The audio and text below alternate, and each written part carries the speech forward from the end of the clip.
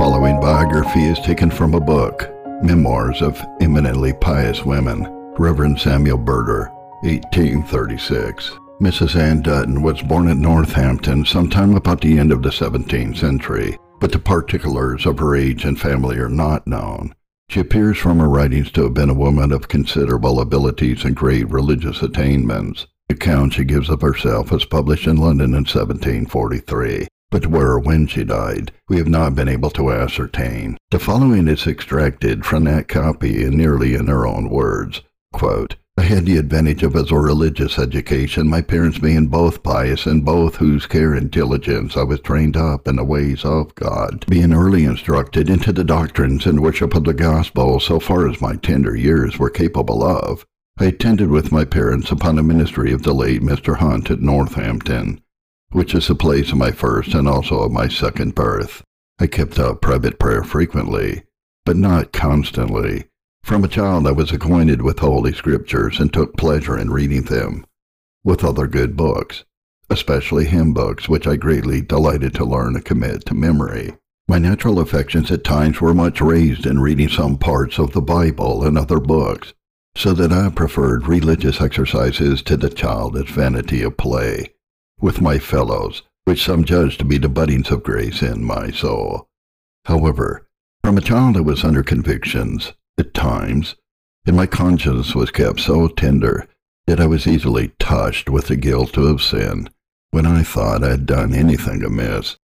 And when I was under guilt, it would hinder me from prayer, until it was a little worn off. But then I thought to be better, and to prayer I went again. And if I could pray with any enlargements, my conscience was eased, and I was quite whole, and went on with religious exercises as before. But notwithstanding my attendance upon public and private worship, my notions of divine mysteries, my memory to retain the best things, and my raised affections in religious exercises, I was, though I had little reason for it, a proud, self-righteous creature. Though I had notions of these things, yet alas, the inbred enmity of my heart appeared, in my attempting to join something of my own with Christ, seeking life, as it were, by the works of the law, which is a way that seems right to a man, but the end thereof is death. Proud worm that I was, I valued myself upon my supposed attainments, and thought my eternal happiness secured thereby. I have been ready at times to bless myself thus, and when I have seen other children at play, well, others are employed about vanity, but I know better things. I have been at prayer while others are at play. Doubtless, I am saved for heaven.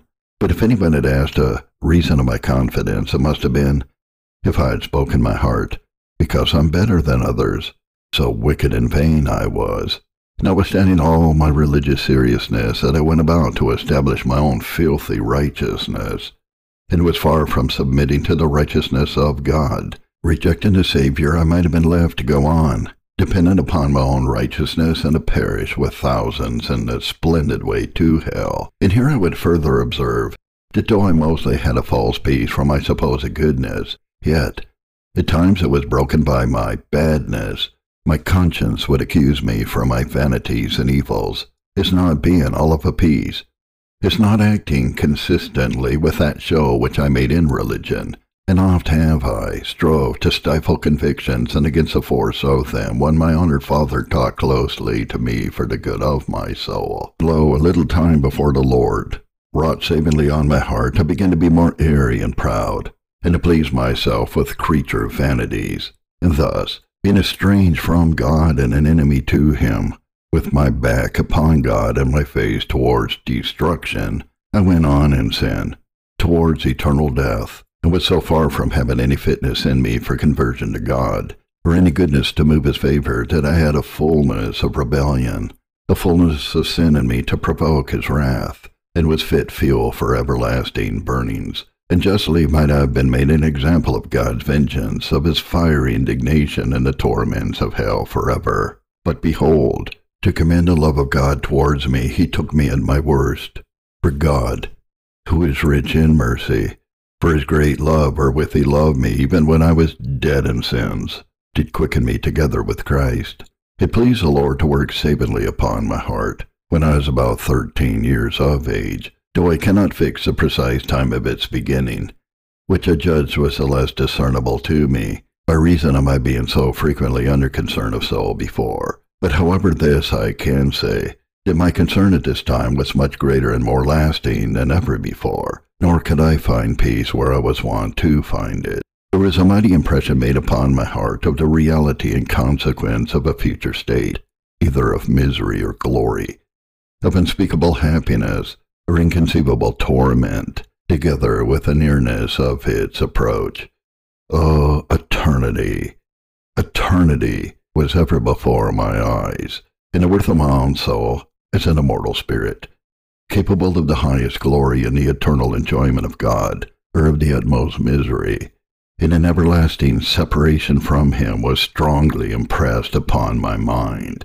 Again, the misery of my natural state was set before me as a transgressor of the holy law. I thought all the curses in God's book belonged to me, and further, the law of God was now open to me in its spirituality, its extending to thoughts, the most inward motions of my soul, as well as to my words and actions. This raised a cry in my soul, though I kept it as close as I could from others. What must I do to be saved? Now I set about religion in good earnest. I prayed. I read, heard, in very different manner from what I had ever done before. But my wound was too deep to be healed with my own doings now. My soul was removed far off from peace. A dreadful sound was in my ears. The law of God pursued me with its curses, notwithstanding all my religious duties, even for the sins that attended them, which till now I was an utter stranger to.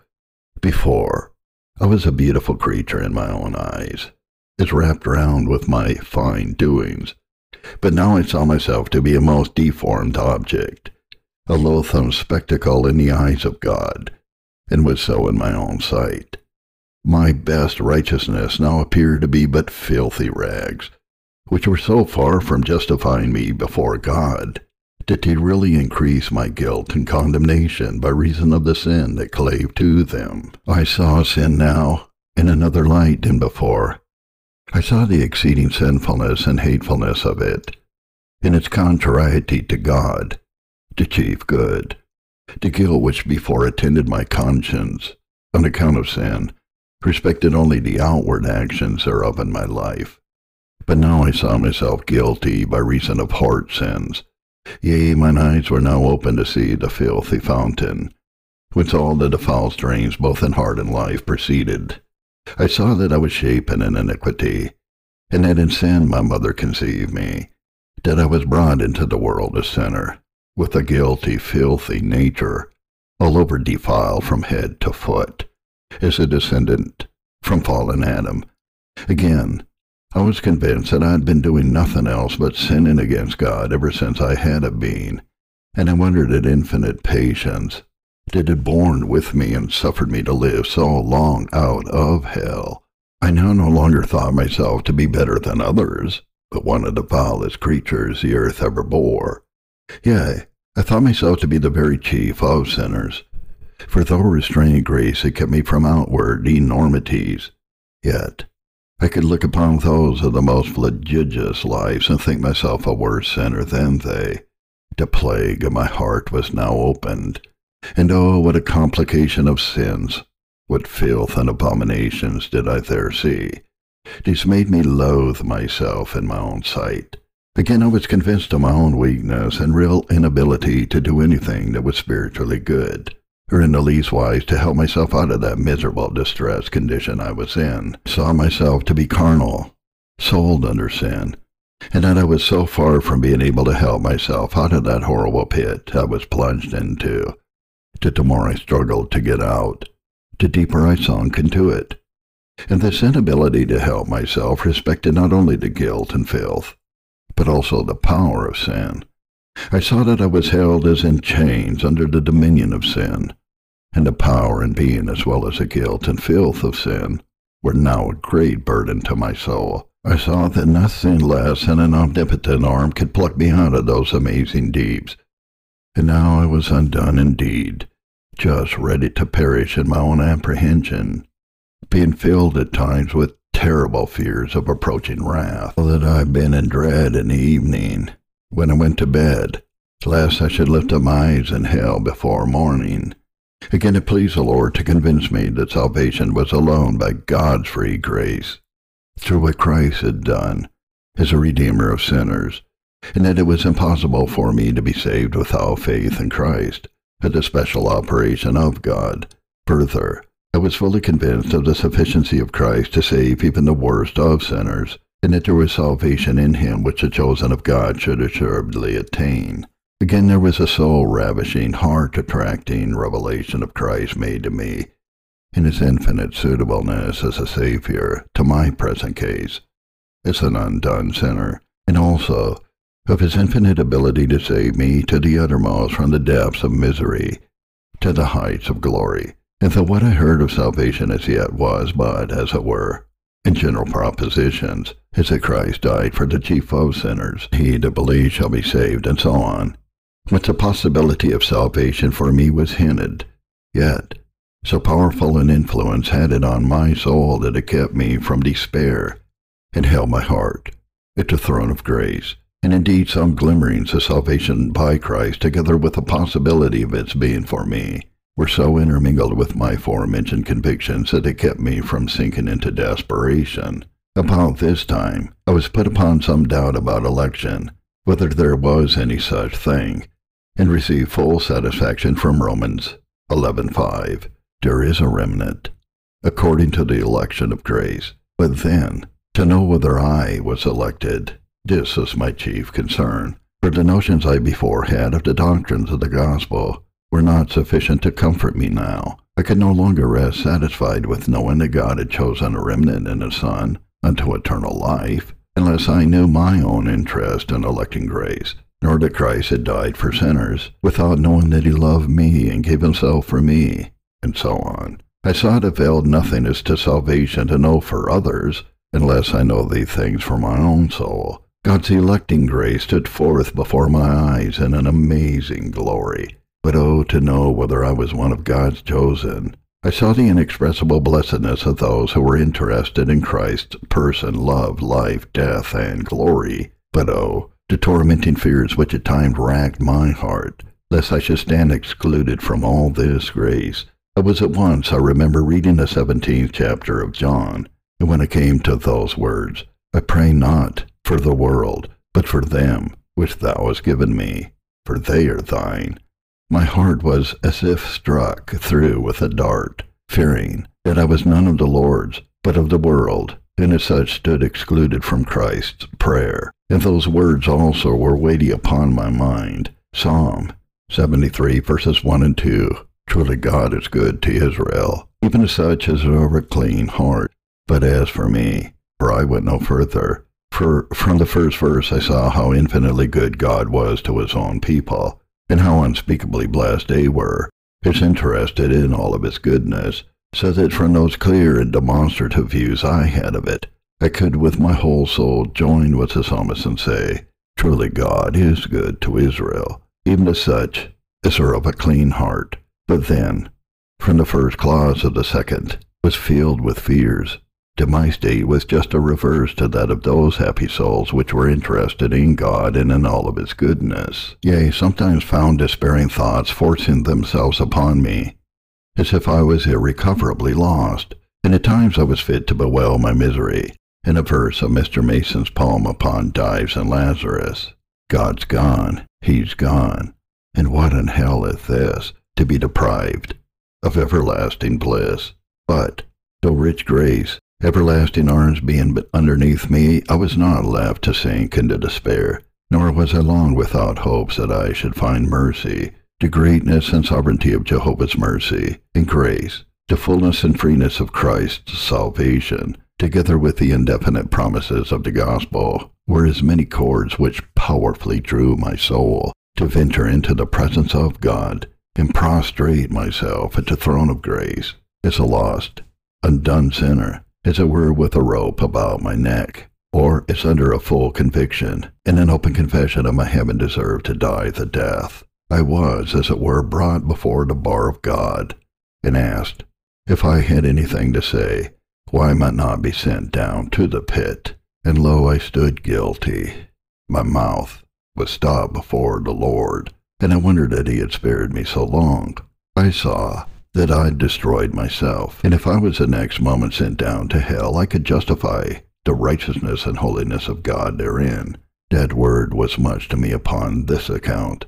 The Lord is righteous in all of his ways, and holy in all of his works. Ah, thought I, it will be so in my condemnation. If I am punished with everlasting destruction from the presence of the Lord and from the glory of his power, his righteousness and holiness will shine forth herein, so that I had nothing to plead upon the foot of justice.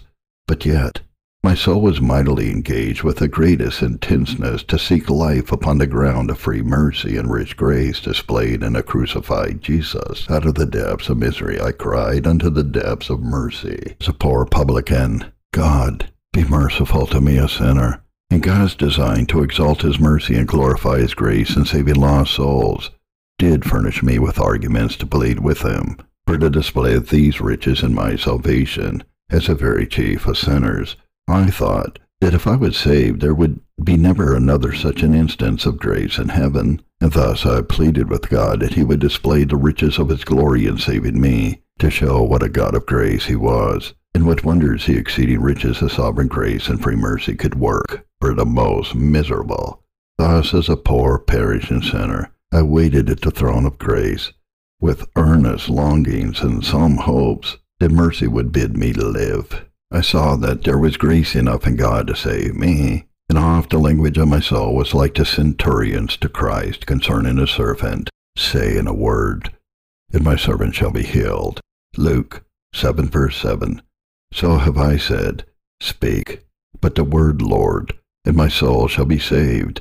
Bid me live, and I shall live in your sight. I had faith in Christ's ability to save me, but oh, my unbelief! I questioned his willingness. I was surrounded with a crowd of discouragements which forbade my soul crying after him. But so powerfully did the Father draw me to Christ, by revealing his infinite fullness and freeness to save, together with his exceeding suitableness to my case, and there was yet hope for me, that though attended with fears I passed through all difficulties, and cast myself at the foot of free grace in Christ, resolving that, if I did perish, it should be at mercy's feet.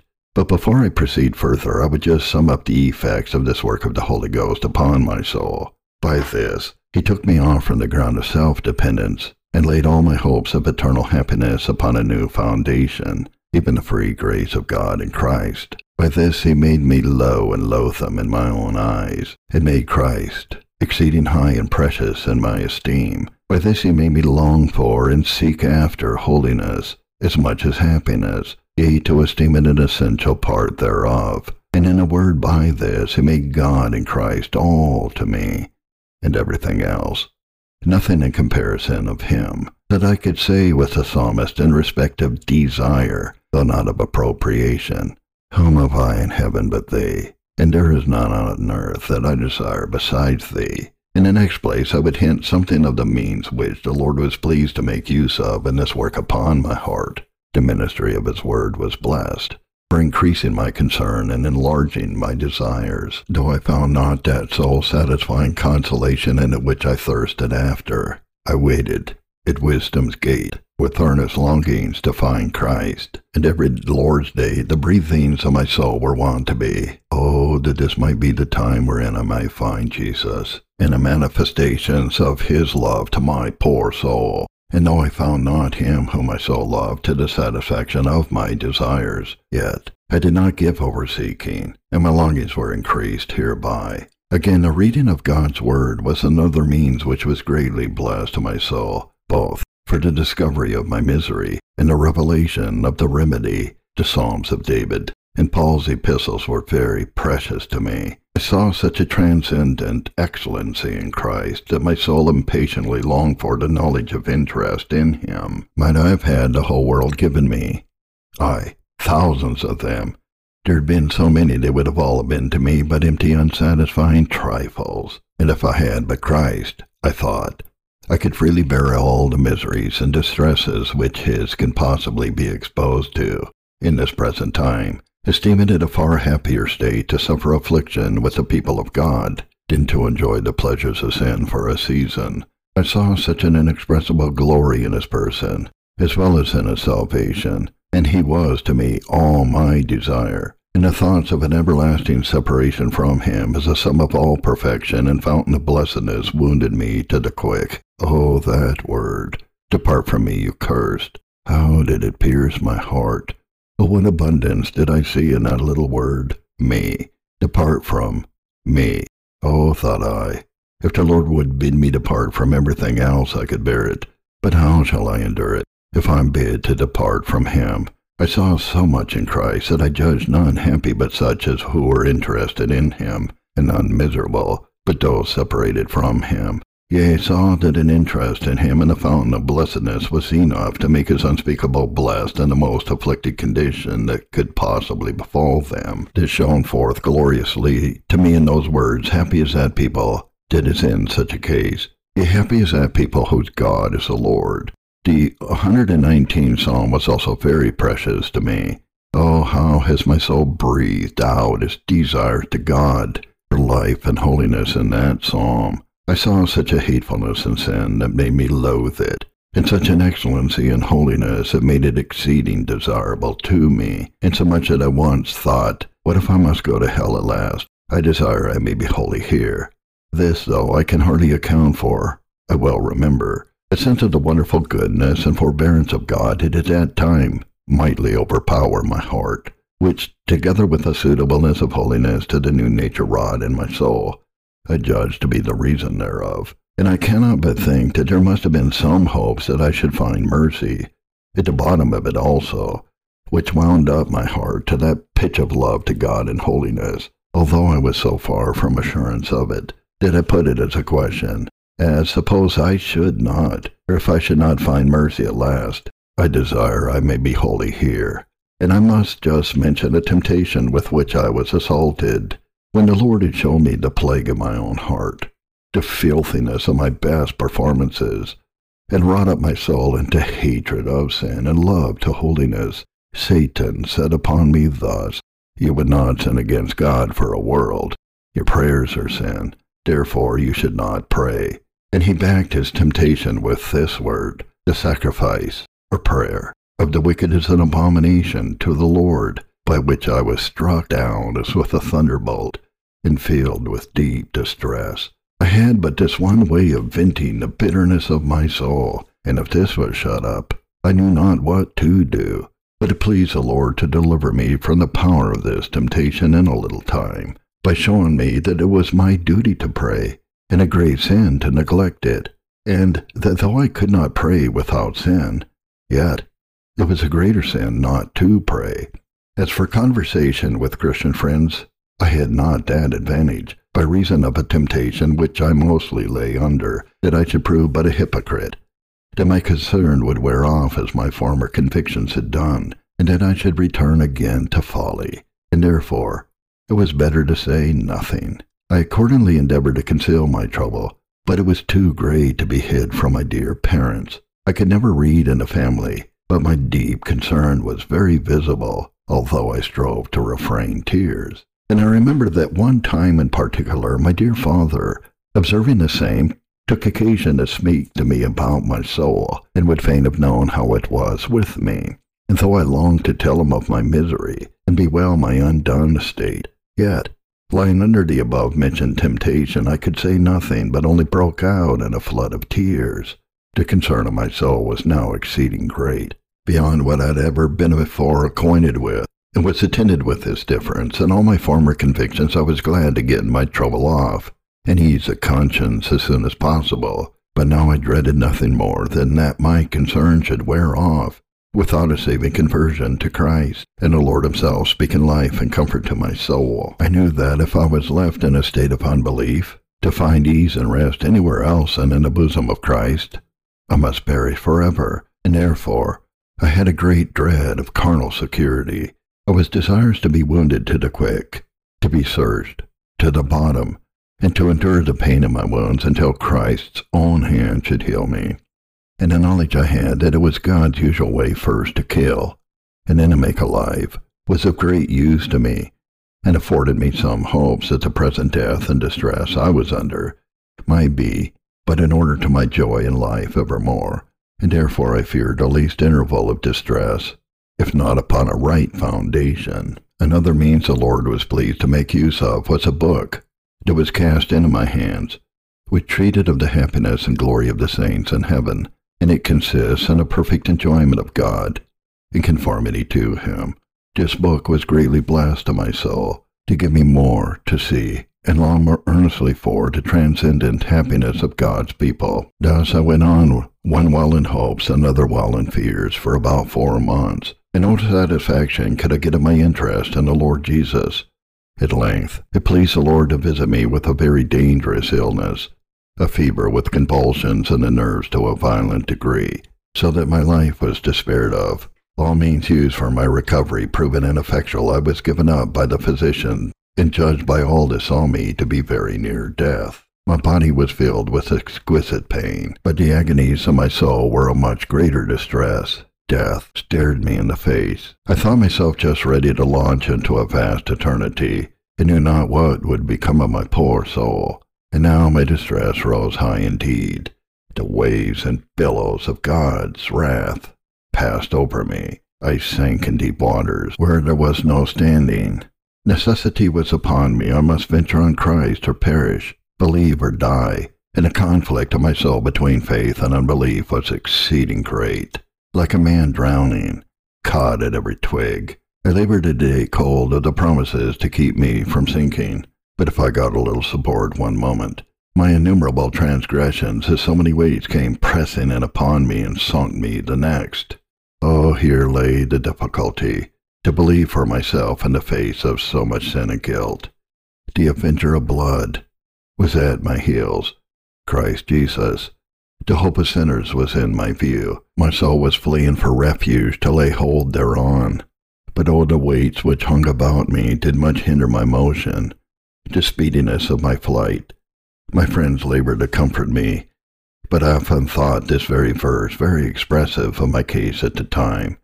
Kind was the pity of my friends, but could not ease my smart. Their words indeed did reach my case, but could not reach my heart. Nature conflicted with the disease some days, until being quite spent, I was brought in all appearance to the point of death. My parents being put out of the room, that they might not see me depart. I could not speak, but had my senses perfectly. And now behold, the time of my extremity was God's opportunity. He made the storm a calm, and brought me to my desired haven. I had faith given me in that word, Him that comes unto me, I will in no wise cast out. And oh, the infinite grace and faithfulness I saw in it. Now I could believe for myself in the face of 10,000 discouragements. I came to Christ, just as I was, a guilty, filthy, undone sinner. Christ received me. I trusted my soul with Him, believing that in infinite grace and faithfulness He would in no wise cast me out. Thus, I was then able to take God at His word and set to my seal that He is true. Nothing less than the exceeding greatness of God's power could have raised up my soul from those depths of unbelieving fears to faith in Jesus. It was nothing less than an almighty voice that, with one word of free grace, could create peace in my troubled soul, and cause both winds and waves to be still.